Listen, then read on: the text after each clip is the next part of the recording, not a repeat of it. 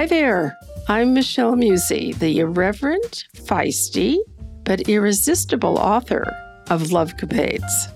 And I'm Sally Kaplan, Michelle's partner in crime as her editor and clever co-host on this audio adventure. Welcome, everyone, to the Lovecapades podcast.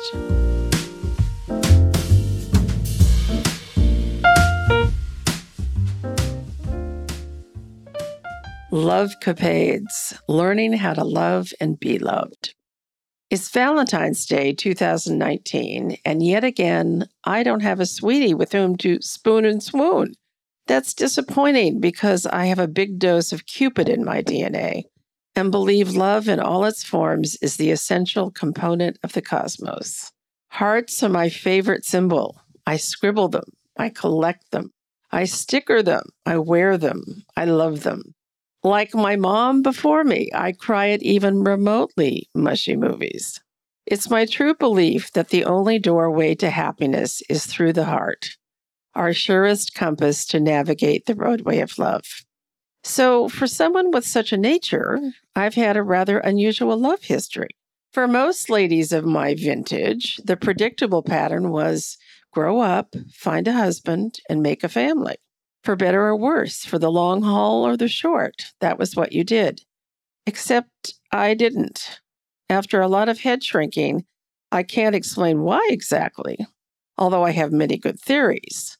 But my path was different, and some might say more interesting. Throughout the decades, there have been serious love affairs, silly ones, naughty ones, all sandwiched by various flings, flirtations, and titillating moments. It's very true that I enjoy the company of interesting men. I like sex and love a good necking session. One can never get enough quality kissing. But what is also true is that I have not yet found, or better yet, been found by, the love of my life or soulmate. The man who would care for me in the way I want to be cared for, and whom I can adore similarly in return. One of my gifted therapists along the trail told me something which stuck to my psyche like wise wallpaper. A woman gets to choose her man, but only from those who choose her. Think about it. The most successful and enduring love relationships start with the man more smitten than the woman. Once the man has conquered his love target, his interest often wanes, whereas the lady falls more in love with intimacy and time. Rare is the love match which lasts and remains mutually intense. As for my choices on the journey of love, they're a kaleidoscope of colorful episodes. A few of them are long and winding, some are staccato points, and others are nomadic detours. To this day, many make me laugh or smile, and others make me cry and wonder, what was I thinking? I confess that one of the main reasons I'm revealing these secrets of the heart is to create a vibration that will attract love into my orbit once again. And this time, the sort of love that is fervent and mutual, ardent yet tender, a go-to-the-mat, goosebumpy type of love. The kind I've waited an eternity to experience. So please hop on the love train with me as we travel the uncommon excursion of my heart. The first chapter is called Home Run. My very first real boyfriend appeared when I was a freshman in high school, and he was a sophomore. Bobby had the serious hots for me from the minute he saw me on campus, and he followed me around like a lovesick pup. He'd tail me in the school hallways, follow me home on the bus, and call me during dinner time, all which embarrassed me to no end. This pursuit also made me nervous, but he's always been one of those guys who loves women, and we all know how bewitching that can be. It was his persistence and refusal to be rebuffed that eventually put me under his spell. Finally, I capitulated and agreed to go with him to a dance at Christmas time. I remember exactly what I wore, a red organza frock with scoop neckline and dyed to match heels and purse. Quite fetching. Believe it or not, I still have the purse. There was lots of dancing. I'd had many ballroom dance lessons, as was the fashion in those days. And then came the moment of goodbye at the front door. I was staying overnight at a girlfriend's house. Bobby walked me up the long pathway, lingered on the stoop, and then leaned in to kiss me on the lips. Only 13 at the time, I didn't know how to handle this surprise kiss. My passion for kissing kicked in later. After the front door closed, I did a fake retch with full sound effects, and then panicked that he may have heard my reaction. If so, it didn't seem to quash his ardor. Despite the inauspicious start, Bobby and I dated all through high school. We were pretty much inseparable, and from the get-go, Bobby pressured me to go all the way with him, as we called having sex in those days. This was totally unimaginable to me.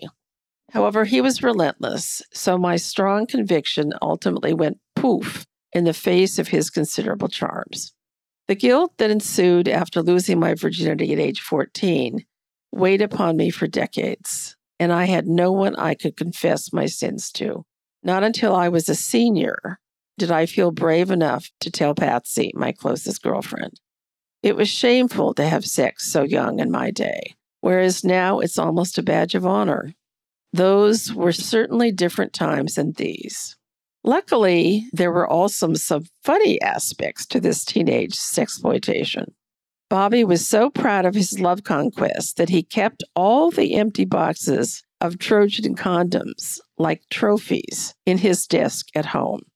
Figuring there'd be no curious eyes, he'd staked out a favorite naughty go-all-the-way spot in a nearby neighborhood where new houses were under construction. There were other sites, too. The Stanford Cactus Gardens were a favorite necking destination.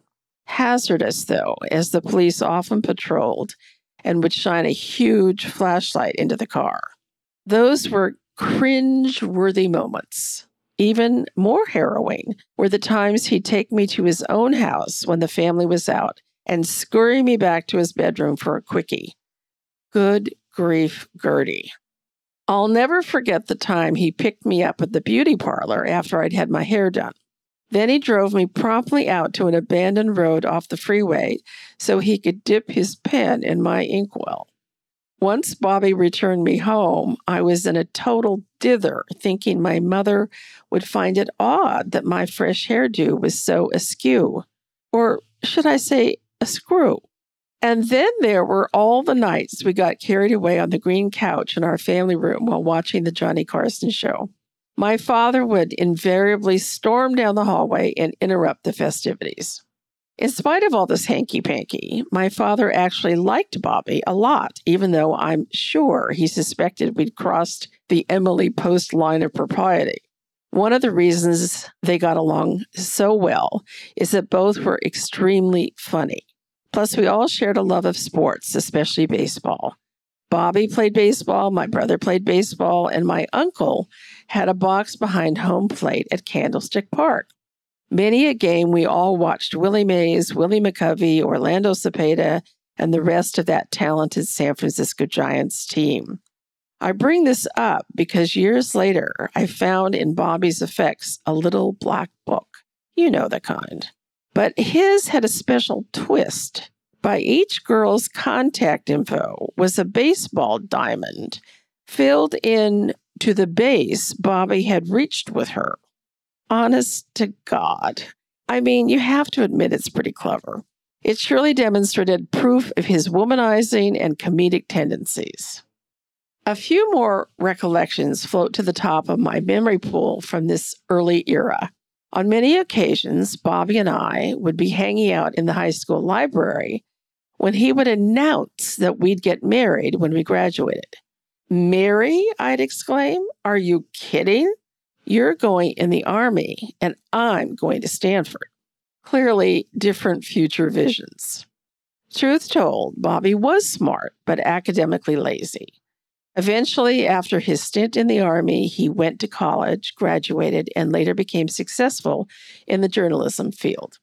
One happy memory is Bobby's sparkling smile, which he beamed when I opened our front door after I'd been away for Easter vacation.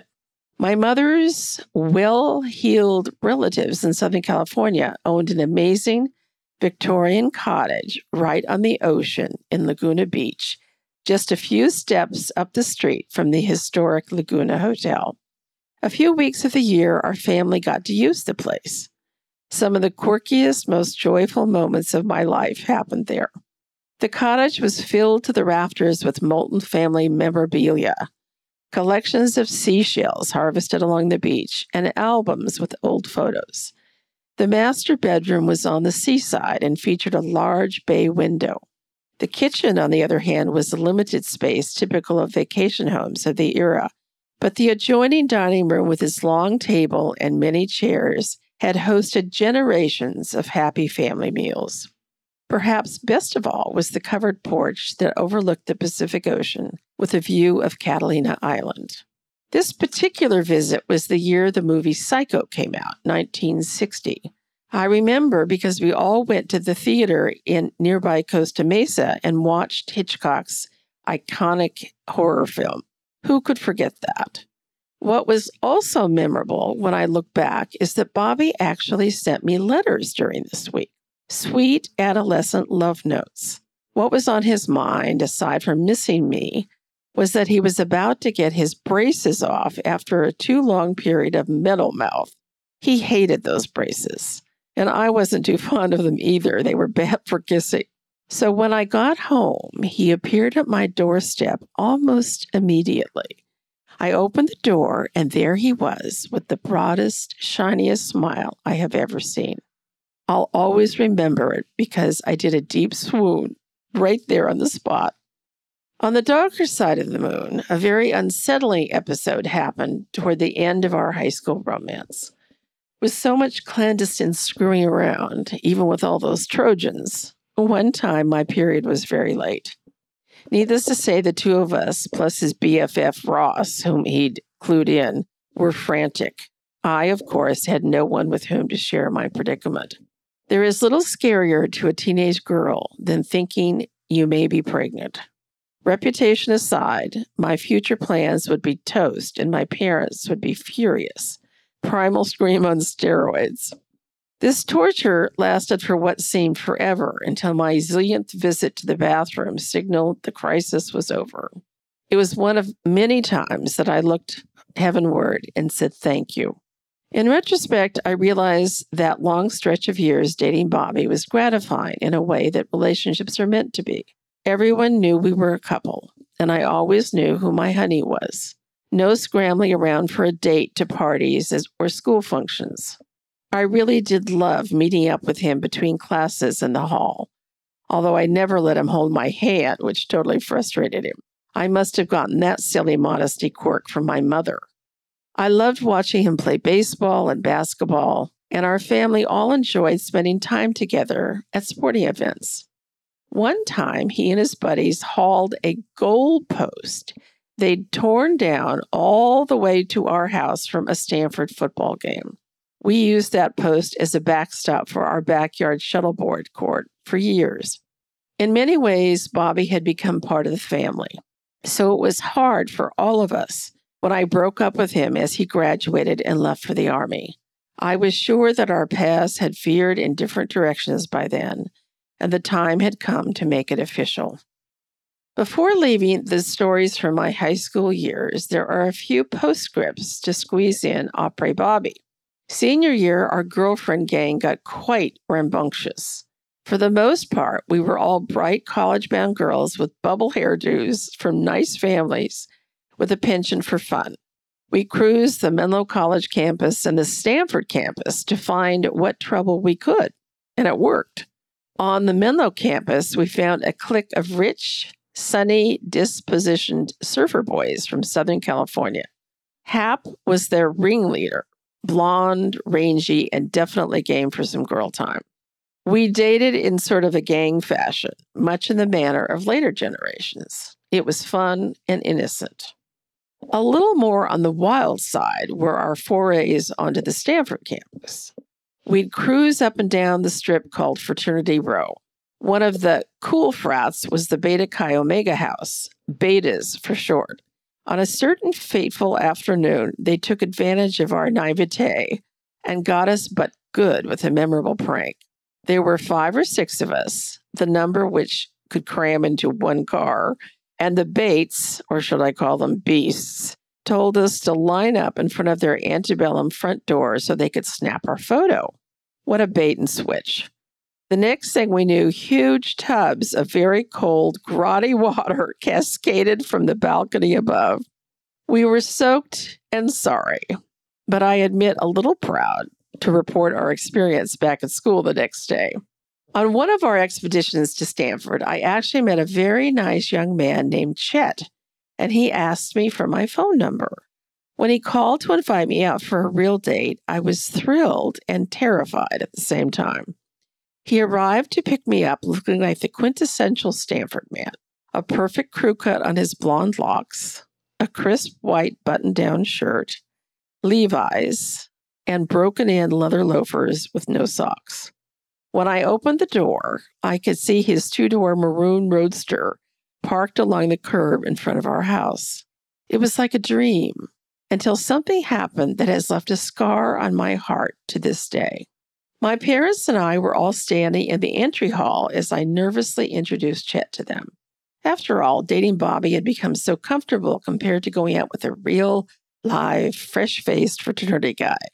My father then said, "Be home by midnight, fat girl."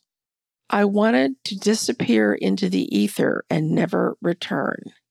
My dad had many nicknames for me, and he'd chosen the one that would embarrass me beyond measure.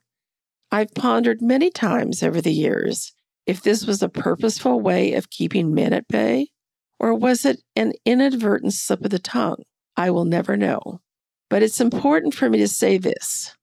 My father never encouraged me to marry and have a family of my own. Instead, he raised me as if I were the eldest son, destined to make a mark on society. He groomed me to be a liberated woman before women's lib was a thing. By the way, as you might guess, sadly, my date with Chet was to be our one and only. Thankfully, there is one more saga, a happy one from my teenage years, which I can't resist sharing. Bobby had graduated and enlisted in the Army, and it was still my senior year. Left on my own for the first time since starting high school, I began to date a new fellow, Mark O'Reilly. He sat behind me in English class and was a lanky, shy kid with a kind of deer-in-the-headlights expression, a far cry from the lady killer Bobby. As it was our final year, I got to invite 3 of my girlfriends and 4 guy friends to spend a week during another Easter break at the Laguna Beach cottage. This was considered a coveted invite amongst my circle. Because we were dating, Mark got one of the tickets to ride. My mother and Pete Klein's mother, Mary, were the 2 chaperones. God bless their brave hearts. The week was filled with teenage pranks and other mischievous behavior. The little jewel box of a house sat 78 rickety wooden steps above the pearly sand. During the day, we frolicked on the beach, getting way too sunburned for current day standards, using Coppertone rather than sunscreen, which wasn't even a twinkle in any dermatologist's eyes in those days. After dinner and the sun had set, the gang headed back down those steps. But under the cover of dark, Cliff Gamble would haul his old leather suitcase down the stairs filled with beer, acquired God knows how. We thought we were so clever. But every morning at breakfast, Mom and Mary would inquire why the garbage can on the street side of the property was filled with empty beer cans. Blank stares around the table.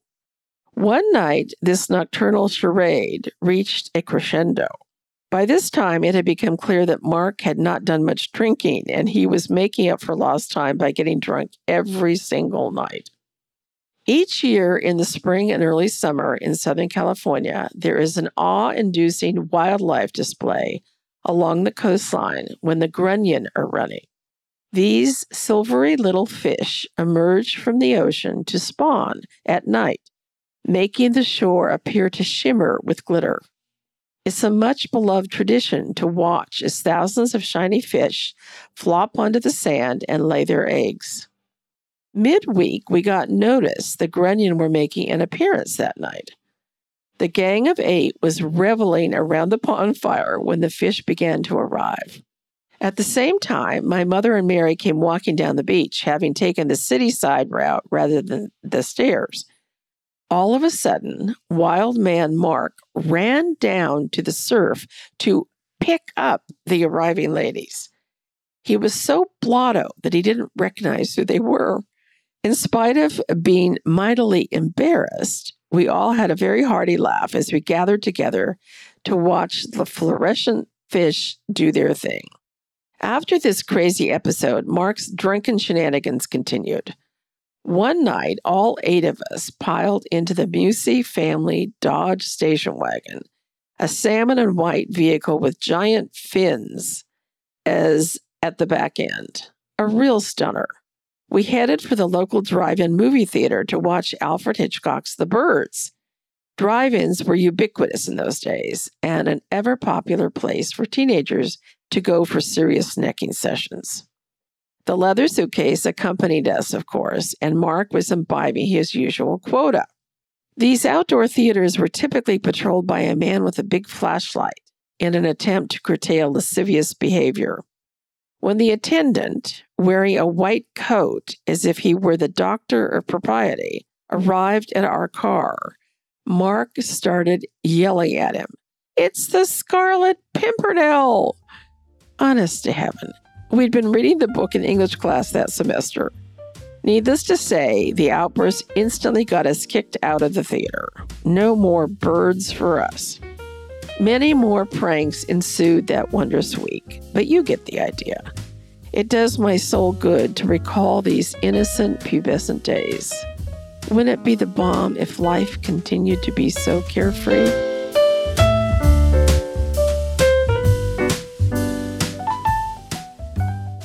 So, Michelle, thank you for that. That was just incredible. I mean, I've read the book and I know these stories, but somehow hearing them every time brings them so to life.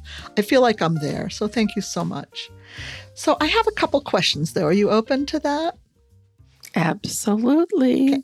I know you did this in what you read to us, but I need a little more detail. If you could paint the picture for us, what those times were like, being a teenager, what were the mores around sex and the use of birth control or not? Just fill that in a little bit for us. Well, I went to high school in the 60s, and I went to a high school in Atherton, California, and there was absolutely no license to have sex. You could neck and kiss and carry on like that, but it was definitely not expected that a nice girl, anyway, would have anything to do with sex. It was just verboten. You just didn't consider it. And so no birth control. Was that something you knew, or was it something the boys of the time typically knew? Tell me how that worked. Well, I'm sure it was not something I knew. And how he got them, when he was a sophomore in high school or junior in high school, I don't know. But anyway, he used a lot of them. And as I said, he was so charming and so persistent that he beat me down. And I was only 14. And I carried that scarlet letter in my heart for literally the longest time. It really affected my life. Well, it affected your life that you lost your virginity at a young age to him, yet you continued, in your words, your shenanigans. So how did you navigate that tear within yourself that you felt guilty but also wanted to continue? What was going on with you? Well, we were a couple, and I adored him. He's very charming, very funny, very popular, played basketball, played baseball.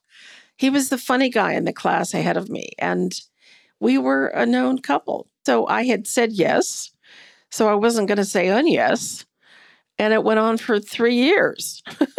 Well, I wanted to say that it's a relationship that, as you hear the rest of the book, you'll realize has lasted to this day in one form or another. And then tell me a little bit more about your family and your relationship to your dad. I mean, I get that they really liked Bobby, but you infer that your dad at least sensed or knew what was going on, yet that didn't stop him from putting a stop to it or confront you? I mean, how did you hide it so well? Well, he never asked me outright.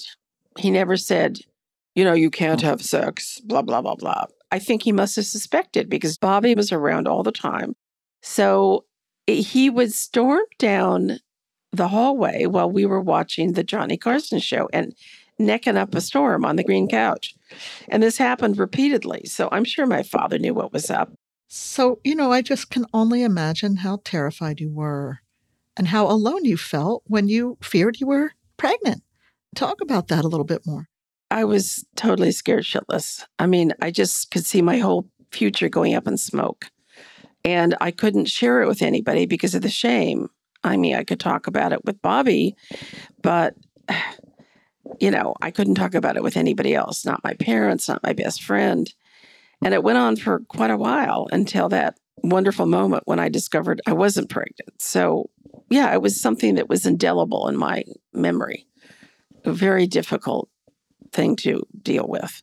So something else that really struck me in the book is when Bobby announces that you're going to be married and your reaction. I mean, you also speak to us about your father, kind of his attitude in raising you was never really that you were going to be the marrying type yet. That sounds to me like that was very different than the way other girls during that time and age were raised. So I can only imagine that brought up some kind of a dichotomy inside you. You wanted love so badly, yet your own dad was not seeing you as the marriage type. So talk a little bit more about that dichotomy and if I'm right in reading into that it could have struck something in you that was a pull or a tension. Well, let me tell you a cute little story. So my father went to Stanford. He was from a very poor immigrant family, but he managed to get himself to Stanford. And so he raised his children in such a way that he expected both me and my younger brother to end up at Stanford. And of course, we lived around the corner. So his mother lived in Palo Alto still. And every Sunday we would drive over to pick her up and bring her over to our house for dinner. So coming and going, my father would drive both of us through the campus and give us this Chamber of Commerce pitch about why we should go to Stanford. And I was to be one of the cheerleaders, and my brother was to be the quarterback of the football team.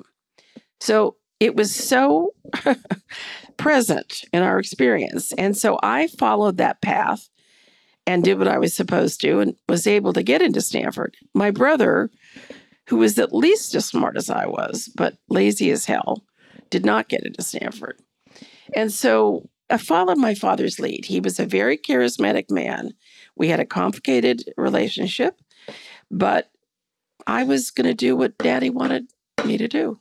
And he never gave me the program about that most girls got, which was grew up, you got married, as I said in the very first paragraph of the book, and you had children. That was what you did. But I didn't. But it also sounds very loving and wonderful and ahead of his time in a way that he expected more of you. Is that fair to say? Absolutely. I look back on my life and my relationship with my fascinating father, and you're totally right. He was so ahead of his time. And so I became a women's liber before there was such a thing. Ahead of his time and as lovable as he appears in what you've already given us, he said something to you that you admit was hurtful for years. So tell us a little bit more about this other side of your dad and how that affected you. Well, and I hate to repeat it, but what he called you, what he said, the fat girl? I mean, awful. Well, that was one of his nicknames for me. And I don't know if he said it on purpose, which he may very well have done, or if it just slipped out. But it was one of the most mortifying moments of my entire life. I still cringe to this day when I think about it. And I never had the foresight to ask him what the hell he was doing and why he did it. But it was very hurtful. My father was complicated too. He was difficult. How about your mom? Tell us a little bit about her. She kind of appears a little bit here, but not in as much detail as stuff around your dad's. Tell us about your relationship to your mom. Well, my mother was very beautiful. And there is a story I tell later in the book that is classic. She was very beautiful. She was a very nice woman. My father adored her. and thought that I'm sure that he'd married up. And she was a little bit jealous of me because when I came along, she had been the center of my father's eye, and he kind of had to split his love. So she was a little bit pissed at me. She was also very prudish. So I kind of got that imprint from her. She was from an elegant family, a well-to-do family. My father was from a poor family. They were different in that way. But my father was a very charismatic guy, and my mother adored him, and he adored her. Was some of the prudishness that you're referring to what caused some of the terrible guilt you had that you lost your virginity so early?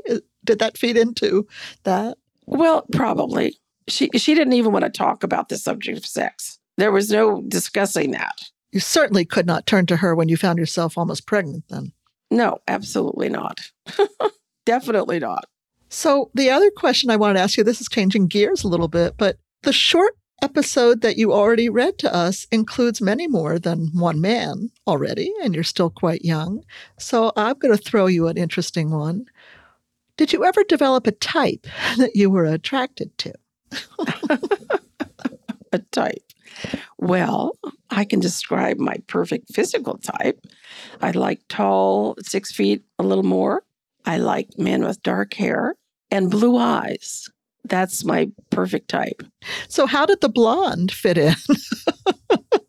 You mean the fraternity boy? Yeah. With the blonde crew cut? He was a Stanford man. I'm not going to say no to that when I'm a senior in high school.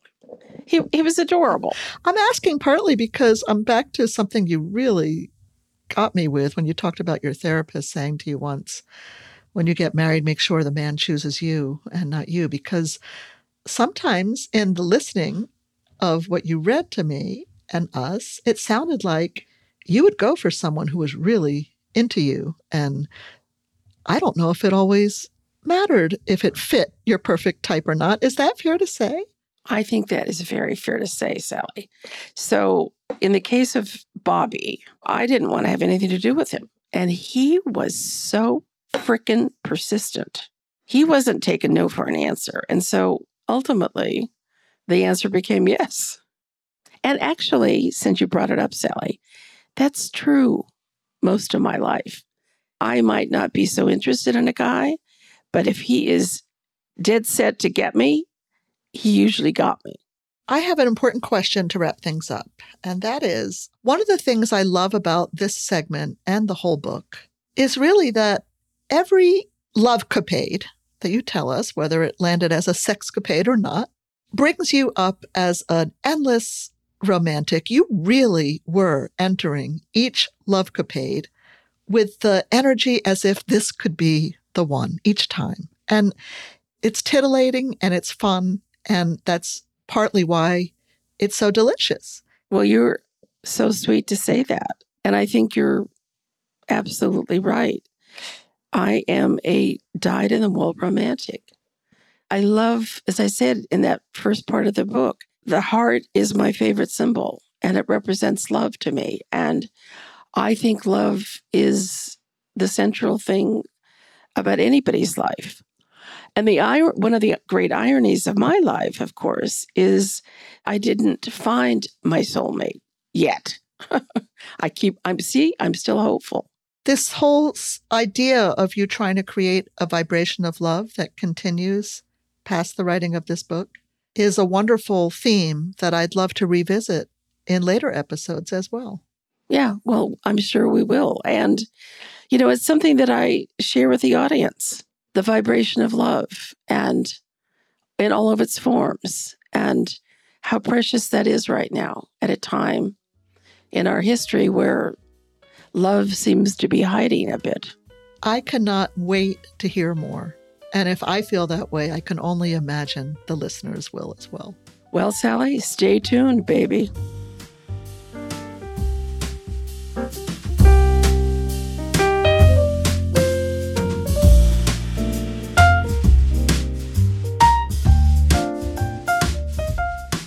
Thank you for listening to the Lovecapades podcast.